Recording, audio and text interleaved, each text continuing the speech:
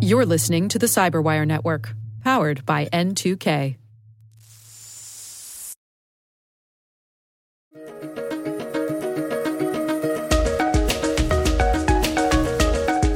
Hello, everyone, and welcome to the Cyberwire's Research Saturday.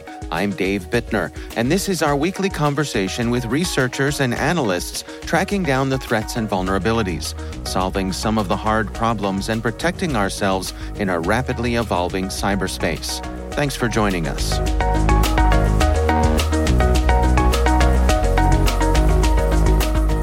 We had a detection go off based on one of these static detections. So we saw a file that was it was not signed by a developer, which on the Apple platform these days is pretty strange. Essentially, we noticed that it also had a file name that it was assigning that kind of mimicked one of Apple's built-in processes. And so that kind of set this off for us as pretty weird and something we wanted to look more into. That's Jaron Bradley. He's a director at Jamf Threat Labs. The research we're discussing today is titled Jamf Threat Labs Discovers New Malware Embedded in Pirated Applications.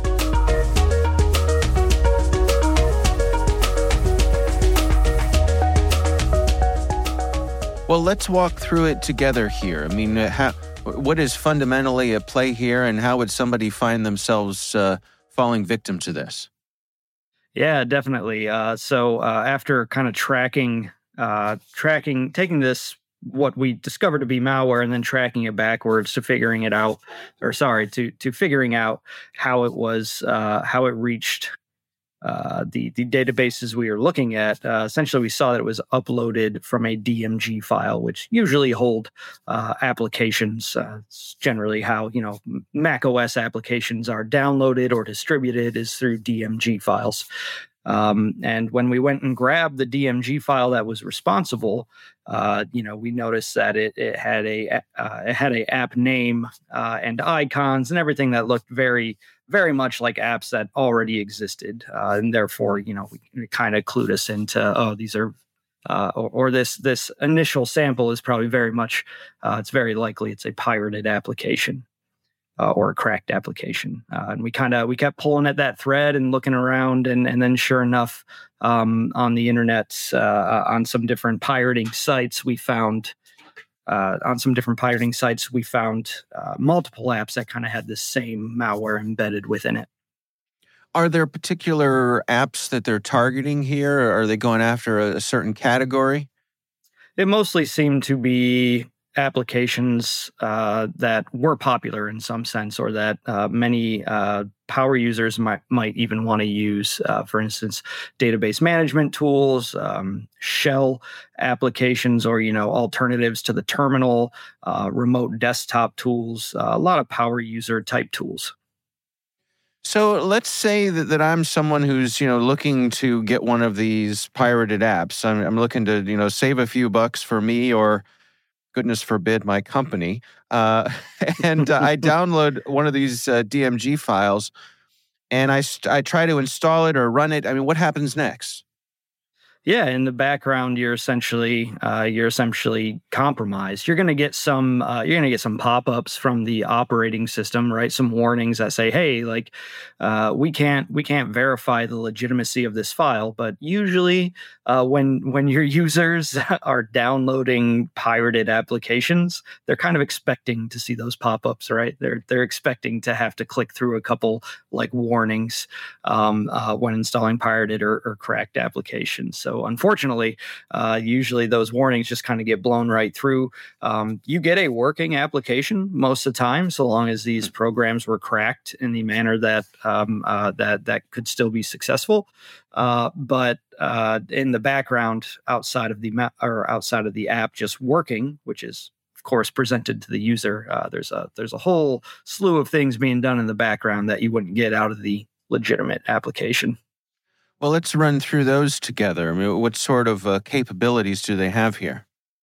Yeah, so looking into this malware, what we noticed was the Kepri backdoor being downloaded. Kepri is a open source project on GitHub, so anybody with some maybe some coding or GitHub experience could probably download that and compile it relatively easy. And it's very likely people are doing that. So it's a backdoor with built-in functionality. All you really have to do is host kind of a server, and then manage to get one of these clients that you've built with Kepri embedded in your malware, or convince a user to run it somehow. And these pirated apps were kind of that hidden way to do that for whoever the attacker is on the other side. What do they seem to be after here? What's the information they're trying to gather? Yeah, so it's hard to say exactly. There is a single payload, part of the malware, one of the final stages. The attacker had taken the command and control portion of that down, where the final piece of malware was being hosted. That could be anything. We did note some, with this malware, some similarities to the Zuru malware, which was definitely interested in stealing files, basically information it could get off your system about you, maybe your passwords, your keychain, stuff like that. But without knowing what that final payload was, it's likely that was a big piece of maybe the final objectives. But outside of those final objectives, there was a whole, as we said, the whole Kepri backdoor install would still allow the attacker to maintain a connection to the system, where essentially their objectives could be carried out through that backdoor, which has functionality for downloading files, uploading files to the victim, executing additional payloads or additional binaries that they might upload to that system, things like that. Well, help me understand here. I mean, is the malware embedded in the pirated software itself, or is it installed separately and running, surreptitiously behind the scenes?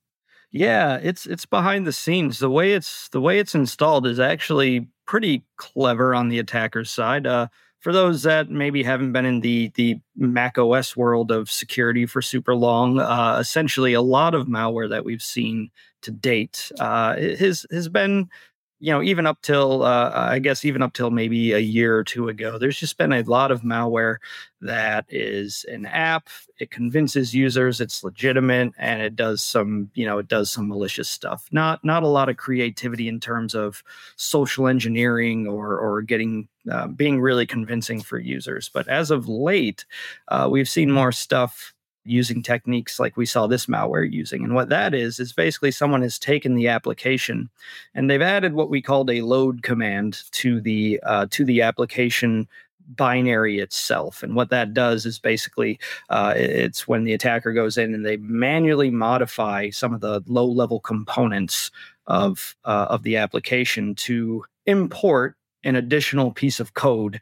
that is packaged and sitting inside the application bundle, and it does that without the user really being able to tell, unless you know how to do some reverse engineering, know how to use some different sleuthing tools on executables. It does this technique that we call like a dilib sideload, essentially, and within that malicious library that it is modified, or within that library is where all the malicious code is held that kicks off the malware. So essentially what that does is anytime the user opens the application, the malicious library is loaded on the side and handles everything in the background. So yeah, all of that's being done in the background. Persistence is being set up, additional persistence, so that when you there's two ways it persists. You open the app. Right. Anytime you open the app, the malware does a little check and it runs itself again. B, it sets up a launch agent that will essentially also run anytime the computer starts the system. So there's two ways for the malware to run in the background, even if you're not using the app, it's still possible.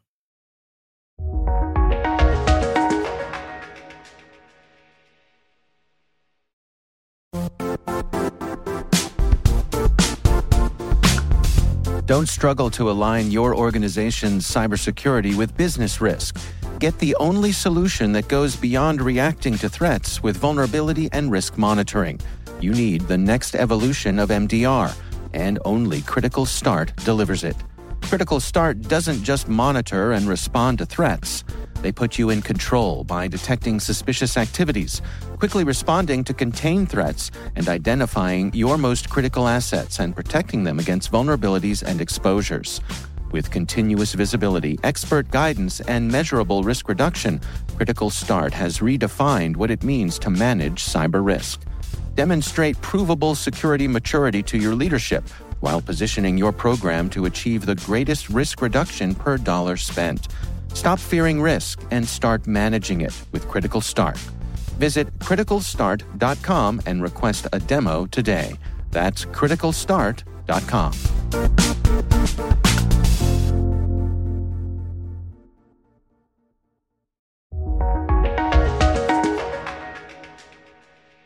And would there be any indication to the user that anything was amiss? No, there wouldn't be in this case. You could see apps possibly requesting permissions to do things. For instance, these pirated apps might be something might pop up and say Microsoft Remote Desktop wants access to your files. Right? Like macOS has some built-in features that will keep apps from accessing certain files until the user approves that. You might all of a sudden see some of these cracked apps requesting permissions to do things. But again, most users aren't going to think much of that given that they're pirated apps and they kind of expect some of these warnings, right? Yeah. So, I mean, obviously, when you talk about protecting yourself against these sorts of things, obviously, don't download and install pirated apps. But what about at an organizational level? You know, if I'm running my business and I want to protect myself against, that seemingly well-meaning user who's maybe trying to try something out or save the company some money or whatever. Is there anything I can do on an organizational level to try to protect my installed Mac systems from this sort of thing? Yeah, this is a great question. And like you're saying, obviously the hands down no brainer, like how should you protect yourself from this is don't download pirated apps, right? Like you're 100% accurate on that. Right. Yeah. And not to mention like this is not the first time this has happened. This has been since the history of cracking and malware that malware has been embedded inside applications, macOS included. But from the organizational perspective, definitely harder, right? Definitely more difficult. That's why we have a whole company set up around trying to make things easier on Mac OS is because originally these computers were built to be kind of personal computers. They were not really built to be in the corporate environment. And if they were, there was kind of hacky ways to get them in there. But we've been seeing more, right? It's not just the CEOs anymore who are using the Apple computers. There's plenty of employees that want that and want that freedom that Mac OS has to offer. So essentially, security software and policies, these are both things you're able to enforce in some manner using some different what's called MDM software. So the ability to kind of manage these Mac OS computers remotely as an admin in a similar way that you'd be able to do it, for a Windows computer. So really trying to enforce policy, running security software, like some people, they still they think Mac and they think, oh, it's inherently safe. I don't need security software. We would push against that, especially in a corporate environment, right? Where you can't really control what users are just going to go out and download on the internet. There's some good built-in security features from Apple to the app operating system. XProtect is one of them. It's a antivirus scanner that tries to scan things as you're opening them up, but security software is allowed to be a bit more flexible than probably Apple can be when they have to protect the entire world. And security software can kind of scope in on what threats are out there and provide additional coverage. So that would be my answer there. You sort of allude to looking at this from a higher level, and I'd love to get your take as someone who is deep in the world of Mac malware. Can you give us a little bit of a reality check on the state of things? Because I think, as you say, I think lots of people on macOS have this feeling, some would say smugness, that, and by the way, I count myself as a loyal Mac user, so I'm calling myself out here, that they are better protected or that they don't have to worry about these things. I mean, what's the truth there? Where do we stand?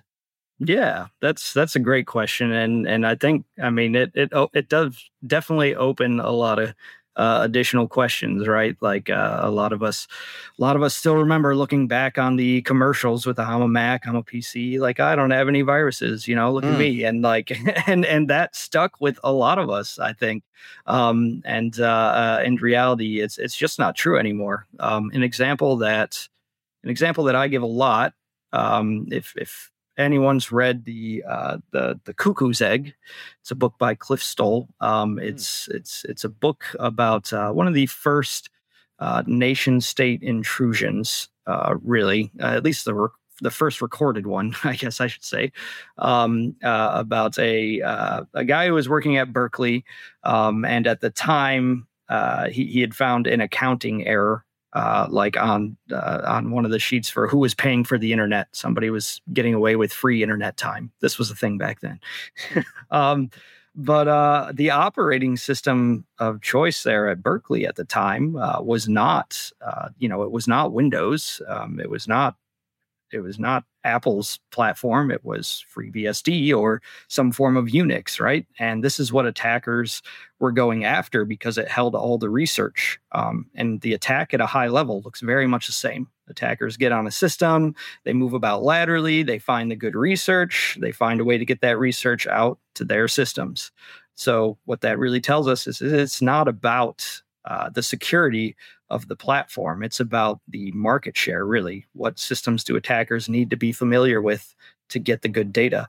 And I think as we see the Apple market share kind of continue to shift and continue to gain a little more momentum in the workplace, we're going to continue to see more and more malware coming out for Mac. And if you kind of look at the Mac malware of the past few years, you'll see that is indeed true. As the market share has shifted a little, the malware has come more and more to light.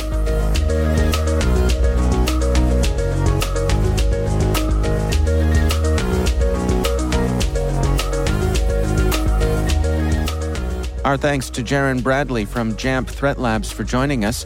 The research is titled Jamf Threat Labs Discovers New Malware Embedded in Pirated Applications. We'll have a link in the show notes.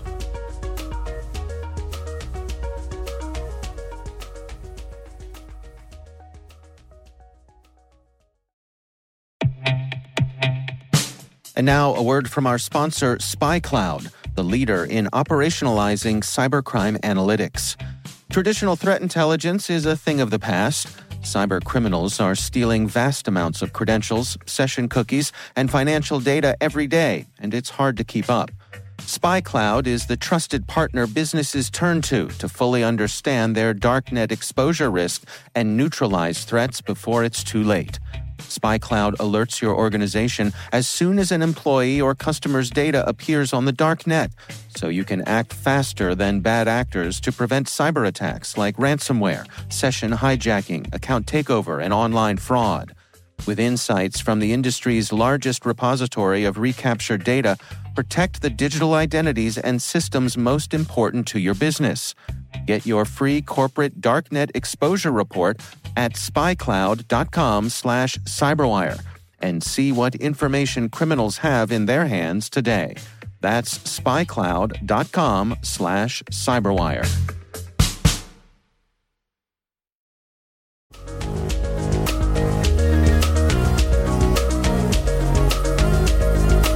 The CyberWire Research Saturday podcast is a production of N2K Networks. N2K Strategic Workforce Intelligence optimizes the value of your biggest investment, your people. We make you smarter about your team while making your team smarter. Learn more at n2k.com. This episode was produced by Liz Stokes. Our mixer is Elliot Peltzman. Our executive producers are Jennifer Iben and Brandon Karpf. Our executive editor is Peter Kilpie, and I'm Dave Bittner. Thanks for listening. We'll see you back here next time.